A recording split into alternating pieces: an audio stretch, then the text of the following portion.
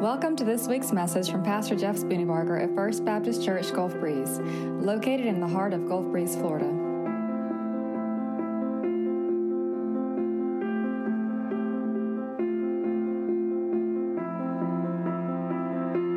Will you open your Bibles to the Old Testament, to the Gospel of Ruth? You're confused, aren't you? Here's the thing.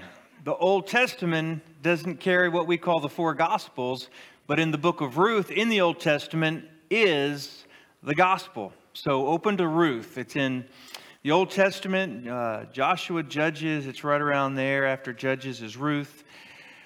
As you're turning there, Ruth chapter 1, we're going to go through the entire book of Ruth today. So about 2 or 3 hours and squeeze down into 30 minutes, okay? So I'm going to have to talk fast, you have to listen fast.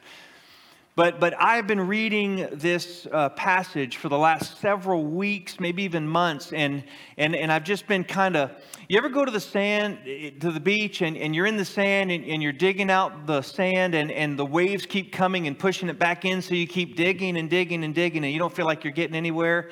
That's kind of how I felt with this passage, because it seems as though there's so many truths in it, and yet it's kind of a story just plunked into the middle of the Old Testament that unless you see some of the bigger picture things, you may not see why God may have done that. But there are multiple reasons that I want to look at today. But let me start by asking this. If you would have written your story, like if somebody would have given you I was going to say typewriter. If somebody would have given you whatever utensil you want, your iPad, and they were to say, write out your story from birth to end without knowing any of the pre-story. So like your story wasn't written yet and you were going to write it, what would you write?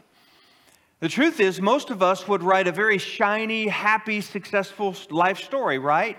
There would be no pain, there would be no suffering, there would be no loneliness, there would be no brokenness, there would be no abandonment, there would be no sorrow. None of those things would be a part of our story for most of us. Most of us, we would write a story that was all tulips and sunshine, right?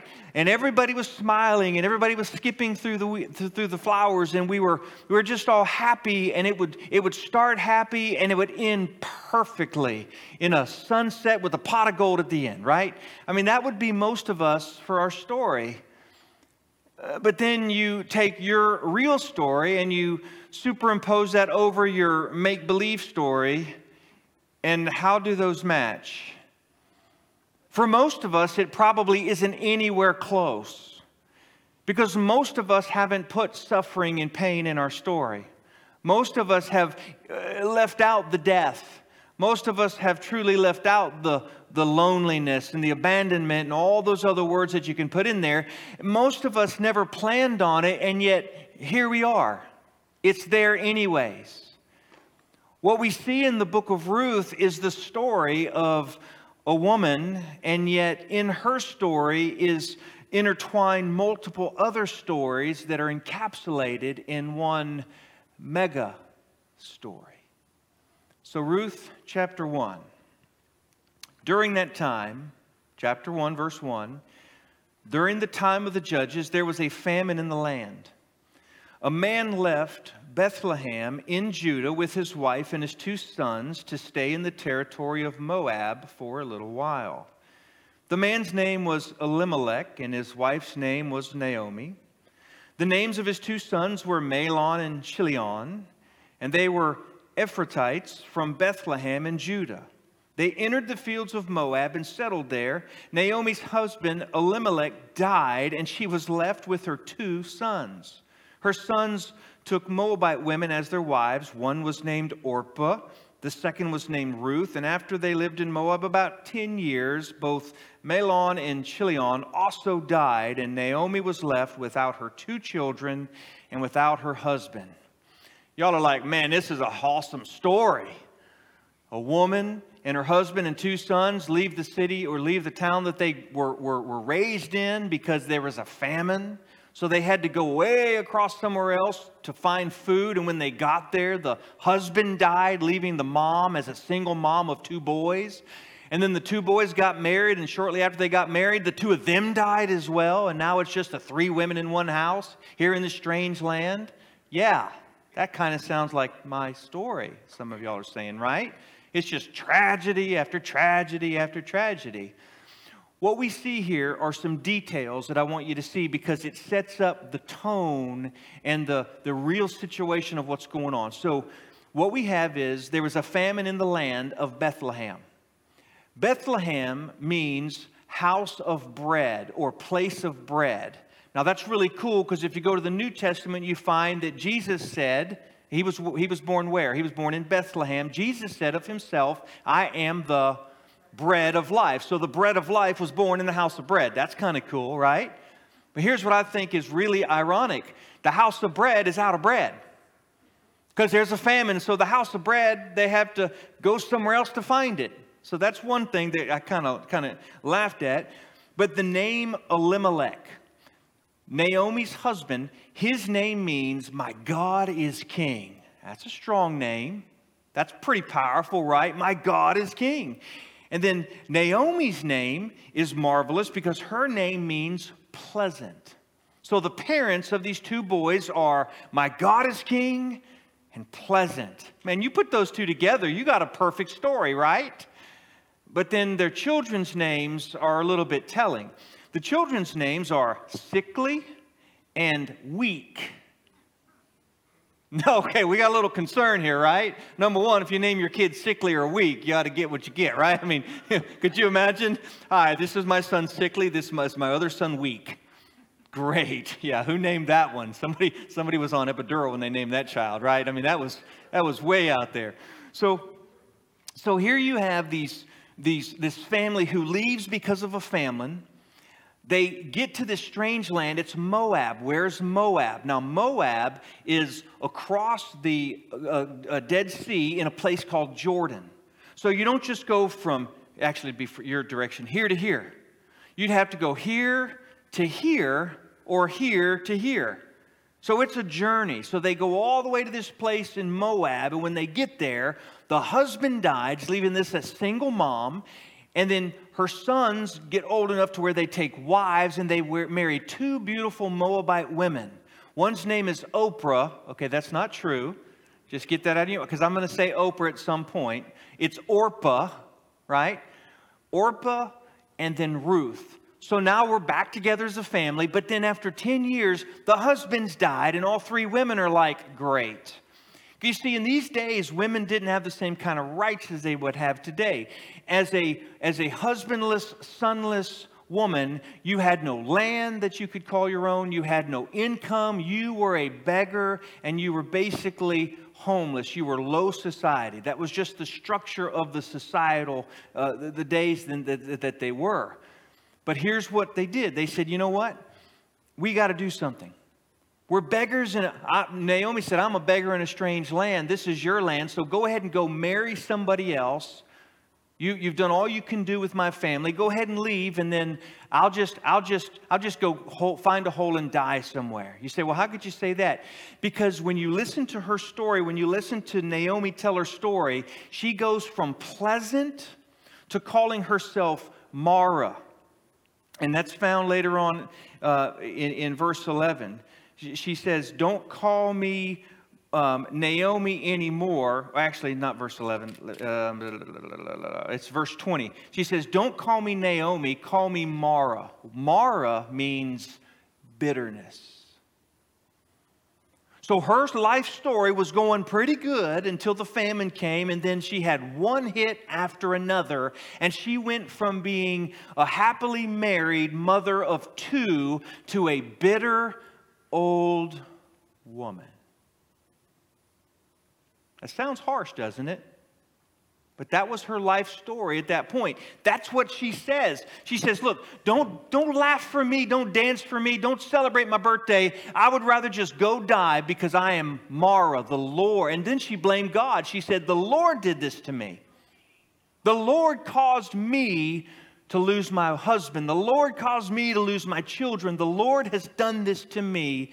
Just call me bitter, because that's the condition of my heart. What I want to tell you today is this. You would not have written your story the way it's written currently.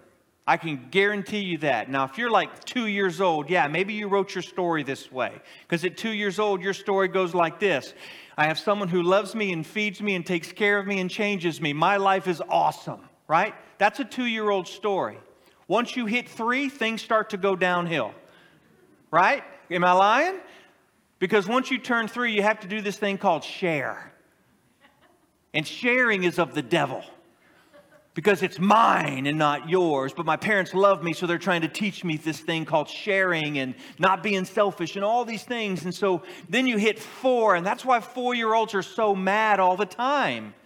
That's why, because they have to share. They're learning about this stuff, so they're always, you hear the terrible 2s, the horrible 3s, the atrocious 4s. And then at 5, they become sweet and gentle. Okay, not really. I don't know, maybe they do. I don't remember, though God has given us this defense mechanism as a parent that we forget those days. Once they get out of the house, we're like, I totally forgot. Is that true? Parents, right? Thank God for that. So here's the story. Naomi tells her 2 daughters-in-law. He says, look, she says, just go ahead and marry somebody else. You're young and beautiful, right? You had that oil of Olay skin, and everybody, you smell good at this point. And so you just go marry somebody else. You've done all you can do for me. I'm going to go crawl in a hole and die. And both of them say, no, we're going to stay with you, and we're going to go with you back to your hometown in Bethlehem, and we're going to love you and support you. We're committed to you. And so Naomi says again, no, don't do that. I beg of you, stay here and find somebody. Orpah decides to stay, and Ruth decides to go with her. Now here's what we need to understand. Neither Ruth or Orpah sinned. They both did right. One of them stayed, one of them left. They both did right because that was not a sin issue. That was a human issue that they could have done either thing. I would like to believe that both of them did what they felt they were supposed to do based on how God was leading them. And so Orpah kissed, and we know that there was a love there because the Bible says they wept bitterly. They had all kinds of crocodile tears, and they took selfies of each other, so they would put it on their mantle wherever when they would remember each other. And Orpah walked away in the distance, and Ruth said to Naomi, I will not leave you. And then this wonderful passage in verse 16 of chapter 1, don't plead with me to abandon you or return and not follow you. For wherever you go, I will go, and wherever you live, I will live. Your people will be my people, and your God will be my God. Where you die, I will die, and there I will be buried. May the Lord punish me and do it severely if anything but death separates you and me. Here's what's so beautiful about this passage. We use that as wedding passages all the time. Do you realize you're not marrying your mother-in-law? Because that's what this was said to. Whither thou goest, I will go. That was a daughter-in-law to a mother-in-law, not a husband and a wife. We kind of ought to look at that maybe. How many of y'all had that passage in your wedding? Let me see. Anybody? You won't admit it now, will you? But you married your mother-in-law, basically. Well, you really did anyways, right? I have a joke, right? There is a joke, right? Yes or no? Okay, I heard yes.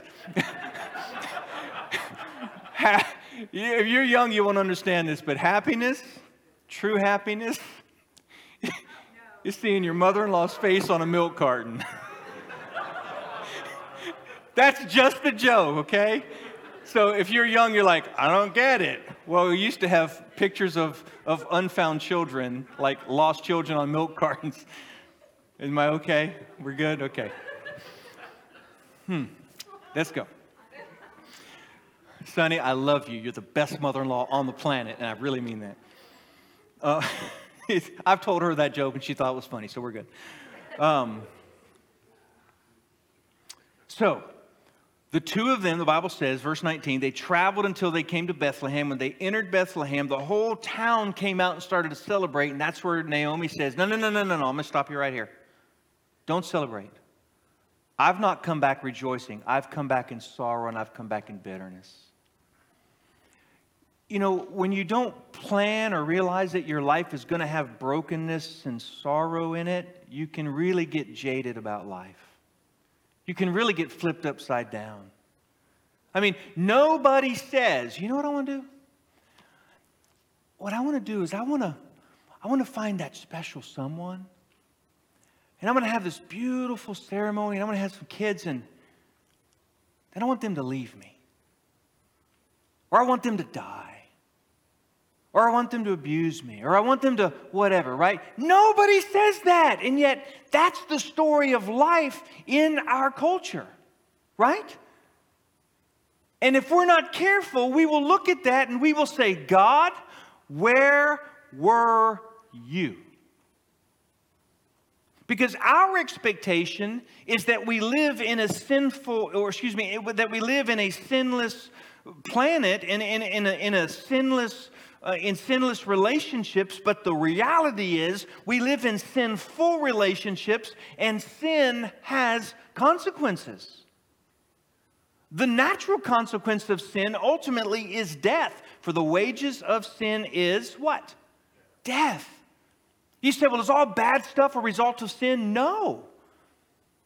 It's not.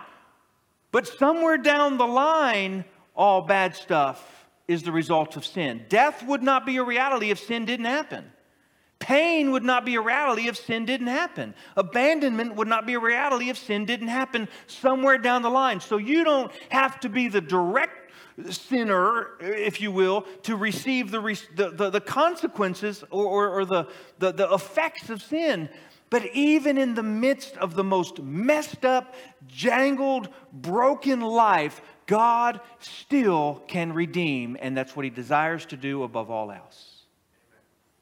God is a great redeemer.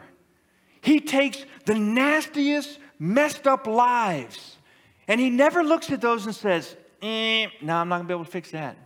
I got a buddy who has been working on his truck now for about 24 hours. He took the lower control arm unit and the front end off, and he posted this exasperated picture. He said, I am done. Give me a match and some gasoline. This is gone. Because he had one ball joint that would not come out. If you've ever done that, that is a nightmare when you have a ball joint stuck inside of a lower control arm. He said, can anybody help me with this? And then he posted a few hours later. He said, I took it to a mechanic and he said, it's done. Throw it away. It can't be done. It was a hopeless situation. But then a few hours later, he said, you know what? I found a guy who said he can fix it. I'm going to tell you what, the world looks at situations and say, these are hopeless situations. You've gone too far. You've gone over the edge. There's no redemption. There's no possibility. And God says, oh, you haven't seen what I can do with the most messed up lives. God can restore anything and anyone, even if it's disfigured beyond recognition, because the power of the gospel is that strong. Let me tell you why the gospel is so strong. Because if Jesus can bust the grave open and be raised to life, what could you possibly do that would be worse than that? Nothing. Now, that doesn't mean that the results of brokenness don't follow you to a degree sometimes. Because sometimes even God restores all of that. But here's the truth.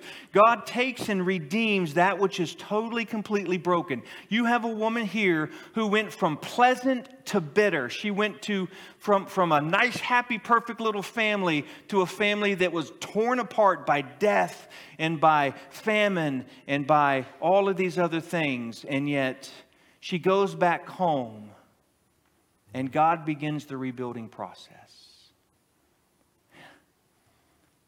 The rebuilding process always starts when you go back home. You got to go home. Now, for her, she went back to her hometown of Bethlehem. To us, it's going back to the Father. It's going back to the Father who knows us and made us. She goes back home. And the next scene in chapter 2 is that Ruth says to her mother-in-law, will you let me go into the fields and gather grain behind someone with whom I find favor? Now, we don't know what's going on. We don't know if she thinks she'll find favor. We don't know if she's prayed about it. All we know is she says, hey, I'm going to go and try to find favor with somebody. Here's where the plan of God is weaved in and out of our lives constantly. God has a plan. See, way back in the early part of the Old Testament, what we find are rules that God has given his people. Rules for how to take care of a field, how to harvest a field. And he instituted these things called gleanings. And he said to the people who owned the fields, don't go through and get 100% of the grain. Make sure that you leave some things behind. And as you leave some things behind, allow those who are hungry and those who are in poverty, those who don't have the same substance as you, to come through your fields. Don't be greedy and stingy. Let them come through and let them gather the grain. And what God was saying with that was at least 3 different things. Number one, don't be greedy, because what you have is because God gave it to you. And if God gives it to you, he gives it to you not to own, but to manage. Don't ever forget that. You're not an owner of anything if you're a follower of Jesus. You're a steward. You're a manager. The second thing I think he wanted to show is his own heart for taking care of those who are in need. He was demonstrating from the heart of God the way that we should be as people of God. We're supposed to see the need and we're supposed to provide for it. It should be natural in our lives. And the third thing is he was providing for those who were in need. He was making a way so that people who desperately and genuinely were in need could have food and not die of starvation. So Ruth goes and she is picking up behind the harvesters in this field, and this guy named Boaz enters into the scene. Now, Boaz is noticing Ruth. In verse 8, Boaz says, or he first talks to the servant, says to the servants, hey, who is this woman that's that's picking up the stuff? And they tell her, oh, it's Ruth.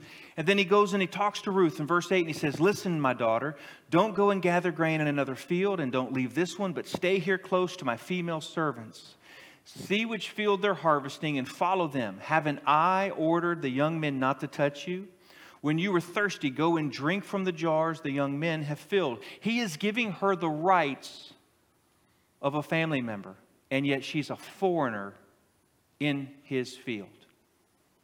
She says to him, why are you doing this? Why have I found favor with you? Here's his answer. Everything you have done for your mother-in-law since your husband's death has been fully reported to me. How you left your father and mother in your native land and how you came to the people you didn't previously know. In other words, her effort was rewarded by his kindness. I don't know how to say this. I want to say this to where it's understood in its proper context. But we have a country full of people who expect to do nothing and get everything. Now, I'm not talking about this is not about politics. This is not about nationalism. This is about human beings being responsible for the needs that they have in their life to the best they can. This idea of doing nothing and saying, you owe me, is not a biblical concept. Now, there are people who can do nothing. That's a different story. But when you can do something and do nothing, and yet you expect something, even God says, I'm not going to play it that way. I'm going to meet you at the point of your need, but you've got to do something, because doing nothing ultimately is not having the right heart. It's not the right. It's all those things. So Ruth put out effort. And here's the thing. It's not like she walked through, oh, poor me. Oh, somebody. She didn't go begging. She just did what she could do, and God blessed that. How did God bless it? He blessed it through another believer who saw it. So I have people, I say all the time, regularly come and say, hey, I need you to help me with this or with this or with this. My question has become now, okay, what are you doing about it? Well, I'm just waiting on God. Okay, well, stop waiting and start doing something. You have no money? Okay, go get a job. Yeah, but the only thing paying is minimum wage. You're poor. You're broke. You've got nothing. Minimum wage is better than that, right? Y'all follow me here? It's this whole idea, and you can say, well, that's just about job. No, it's about faith too. I'm just waiting on God. Okay. Now, there are times God says to sit and wait. There are times where God says, don't pick up a plow, don't do anything, just sit and wait. But the majority of the time, God says, you start walking in obedience, and as you walk, I'll then open the doors that need to be opened. If you're sitting around waiting on God, unless God specifically said, wait, you need to start moving your feet. Amen? Turn to the person next to you and say, move your feet. Why? Because faith is in action. Faith is doing what you know to do already. You say, well, I'm just not sure what God wants me to do. Yes, you are. The Bible says I'm not looking for sacrifices, I'm looking for mercy. Start showing mercy. I mean, there's plenty in the Scripture already that we don't have to know the will of God on it because we already know it. He's already said, this is how you live. Let me give you one really good one. Rejoice in the Lord always. And again, I say rejoice, because you didn't hear me the first time, so rejoice, right? Philippians 4:4-7. Rejoice in the Lord always. Let your gentleness, your starting point can be right there. But I'm just waiting on God. I'm just not moving until I know exactly what God is doing. You go back in Scripture the number of times that they were certain about God's will before they started moving in God's will. Right? What about Genesis chapter 12?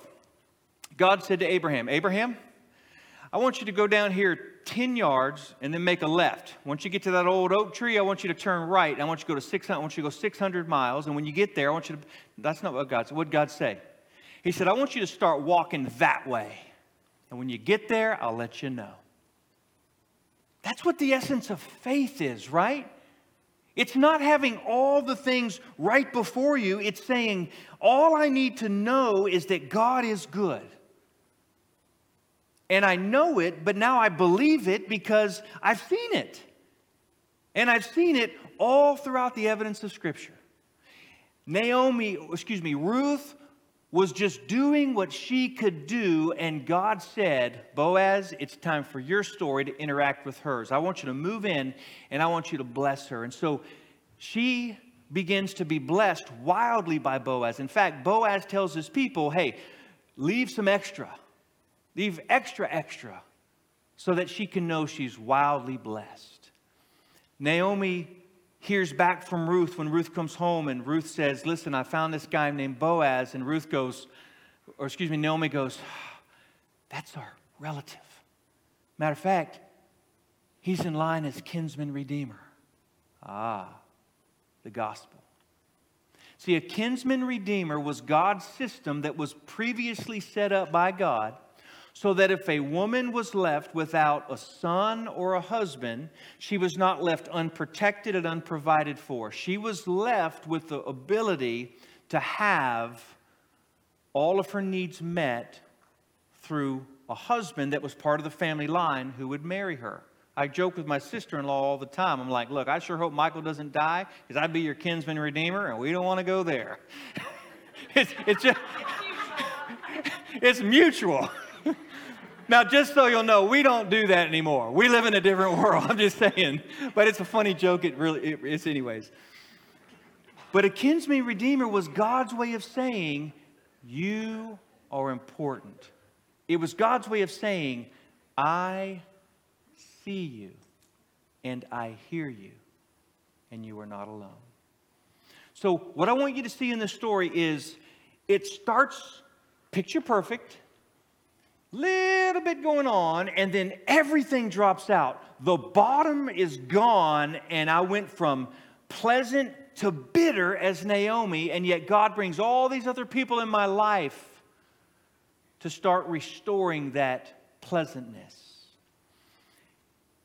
Naomi is starting to see some hope. She's starting to have some joy.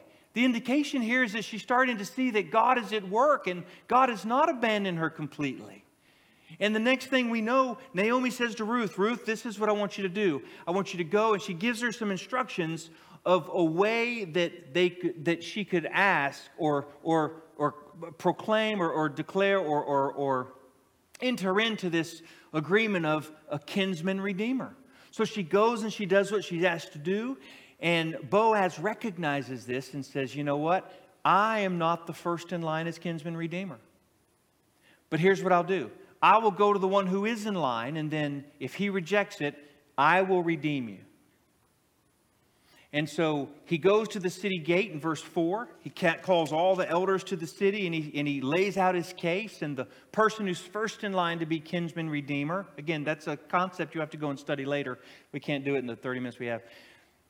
So he talks to the first in line, and the first in line first says, yeah, I'll do that. Sounds like a good plan. And then he's reminded, but it's going to mean you're going to have trouble with your... Okay, I don't want that. He pushes it away. He rejects it, and Boaz says, okay, I will do it. So the next thing we have is Boaz marries Ruth. And here's the end of the story. Boaz took Ruth, verse 13 of chapter 4, and she became his wife. He slept with her, and the Lord granted conception to her, and she gave birth to a son. The woman said to Naomi, "Blessed is the Lord who has not left you without a family's redeemer today. May his name become well known in Israel. He will renew your life and sustain you in your old age. Indeed, your daughter-in-law who loves you and is better to you than 7 sons has given birth to him." Naomi took the child, placed him on her lap, and became his nanny. She became grandma. Granny Naomi was born. So you remember, everything was good in life, got a little rough, angry at God because he killed my husband, he killed my sons. Now as a foreigner, I've got to go back to my home and I've got to face them with nothing. Don't call me pleasant, call me bitter. And yet now she went from pleasant to bitter to Granny Naomi. And as we all know, there's nothing better in life than grandchildren. Do you see the process? Here's what we know. You don't get to be Granny in her story without all the pain and suffering she went through. Her story but that's not even the best part of the story. She's not just Granny Naomi. She is Granny Naomi to the grandfather of King David, who became the part of the lineage to the Savior of the world, Jesus, the Son of God.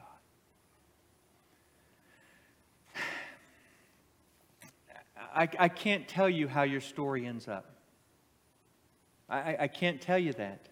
I can only tell you that your story is not all lost. And I can only tell you that God's faithfulness is true. And I can only tell you that you can choose to rejoice in the Lord always, or you can choose to be a bitter old woman or a bitter old man. You can choose to look at all that has happened, or you can choose to look at all that God has done. Here to me is the most beautiful part of this story. In this story, we have God's declaration. God used this Moabite woman, this foreigner, this stranger, to declare God's heart for the nations. And he put this insignificant woman from Moab into the line of David. She became the mother who would eventually bear the son down the line of King David, the king that was after God's own heart, who would eventually, down the line, give birth to the Savior of the world. We want our story to be perfect, but that's not life. So there's this woman I mentioned last week named Corrie ten Boom. She was born into a good family. She had a brother. She had a sister named Betsy. She had a father and a mother who were believers in Jesus.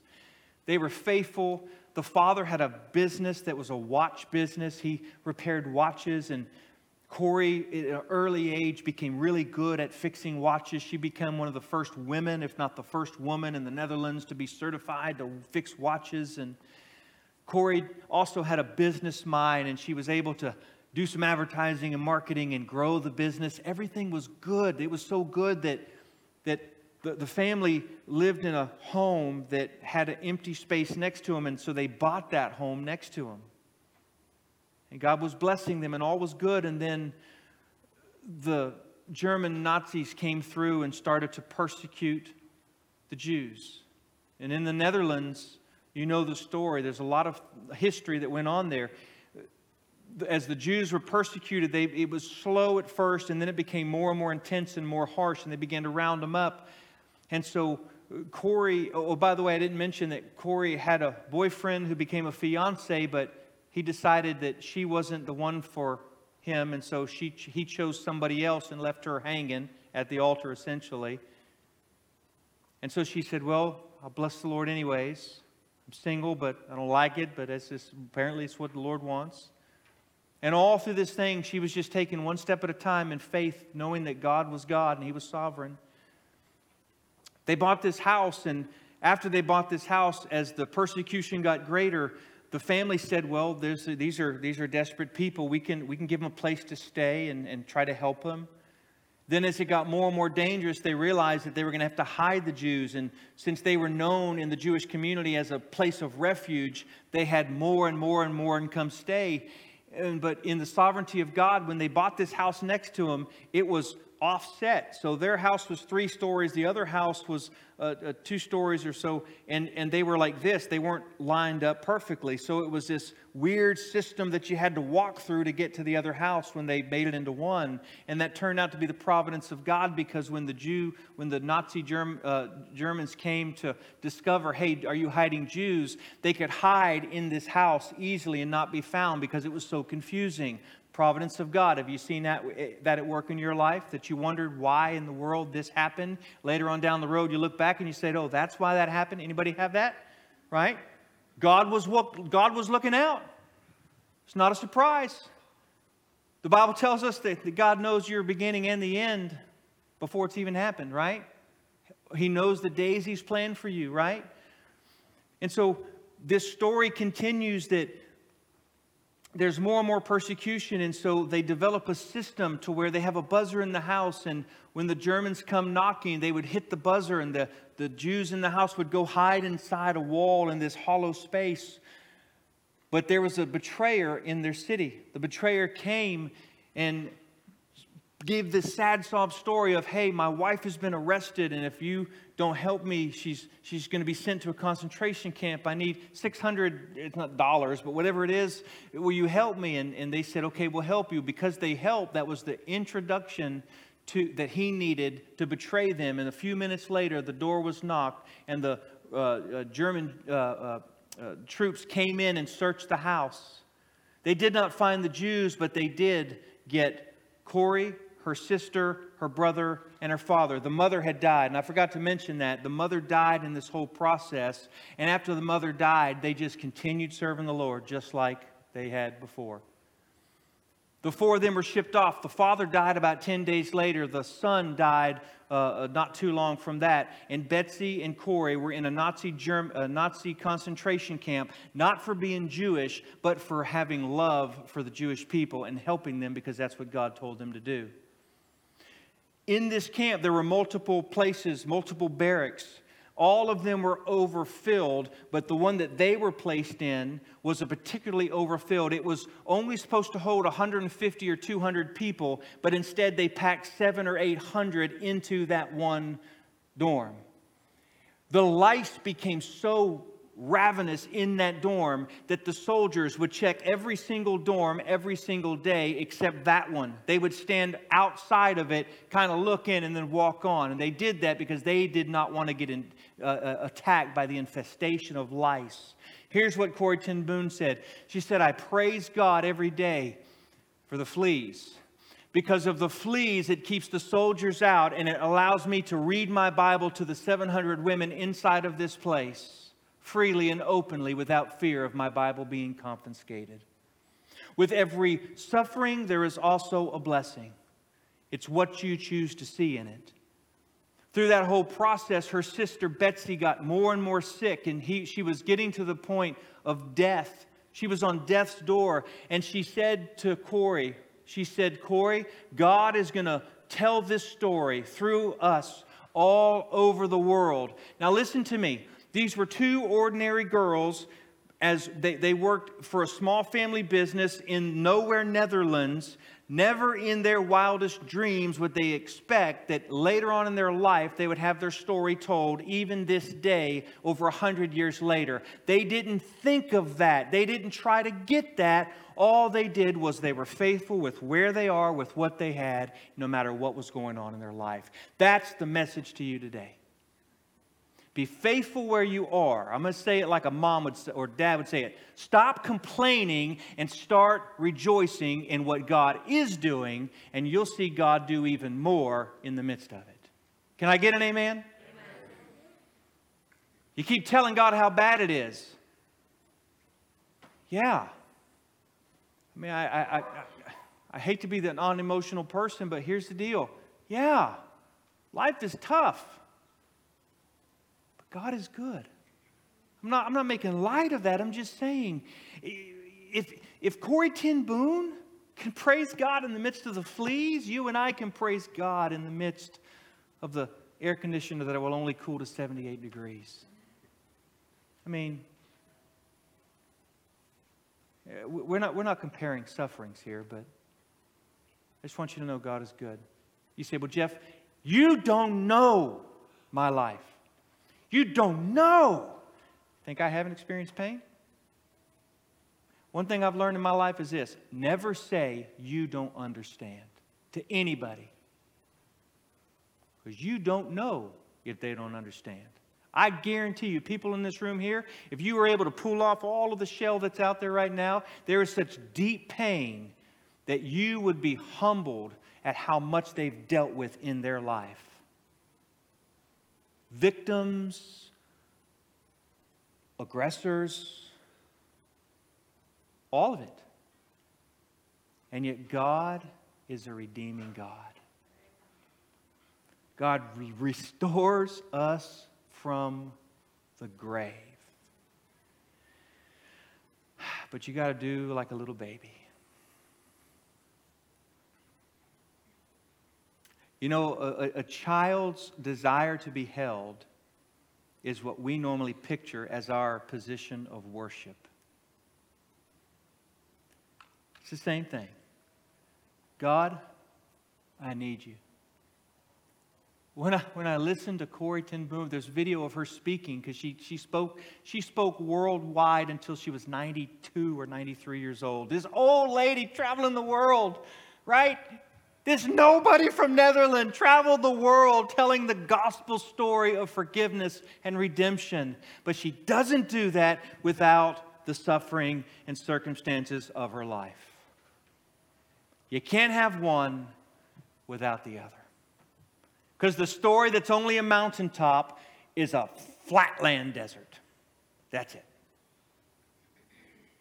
Today, if you're here and you've never trusted Jesus Christ, I am pleading with you to trust Him. I'm saying to you, your sin condemns you to death. But God so loved the world, He loved you that He gave His only begotten Son. He suffered so that you could have life. Will you close your eyes and bow your head for just a moment? I'm going to ask you to lay down the pen to the story of your life. And I'm going to ask you to surrender every detail of it to God. And I know you can't really surrender every detail because you don't even know what details are there yet, right? But to the best you can, say, God, help me to give you control of this story. And then just do what's next. Just do what's next. I'm going to pray. I'm going to invite you to respond. As we're having these next few moments, I'm going to ask that nobody leave. If there's an emergency, sure, but for the most part, if you don't have to leave, just stay here. Let's not interrupt what God is doing. And then we'll pray and we'll be dismissed. Father in heaven, I invite you into this place today. Lord, you're already here. But I want to say it again. Father, we do this not for us. We do this for you. God, we invite you into our stories of our lives. God, we thank you for the way your providence and your sovereignty has provided for us to this point. And God, I pray that with tears we would come before you with desperate hearts and say, God, if not you, there is no hope. God, I pray that you would help us. Help us. God, I pray that you would redeem us. And I pray that you would turn the ugly brokenness into a redeemed life story, just as we saw with this baptism with Donnie. God, I pray this today in Jesus' name. Amen. Will you stand and will you respond to what God has spoken to you?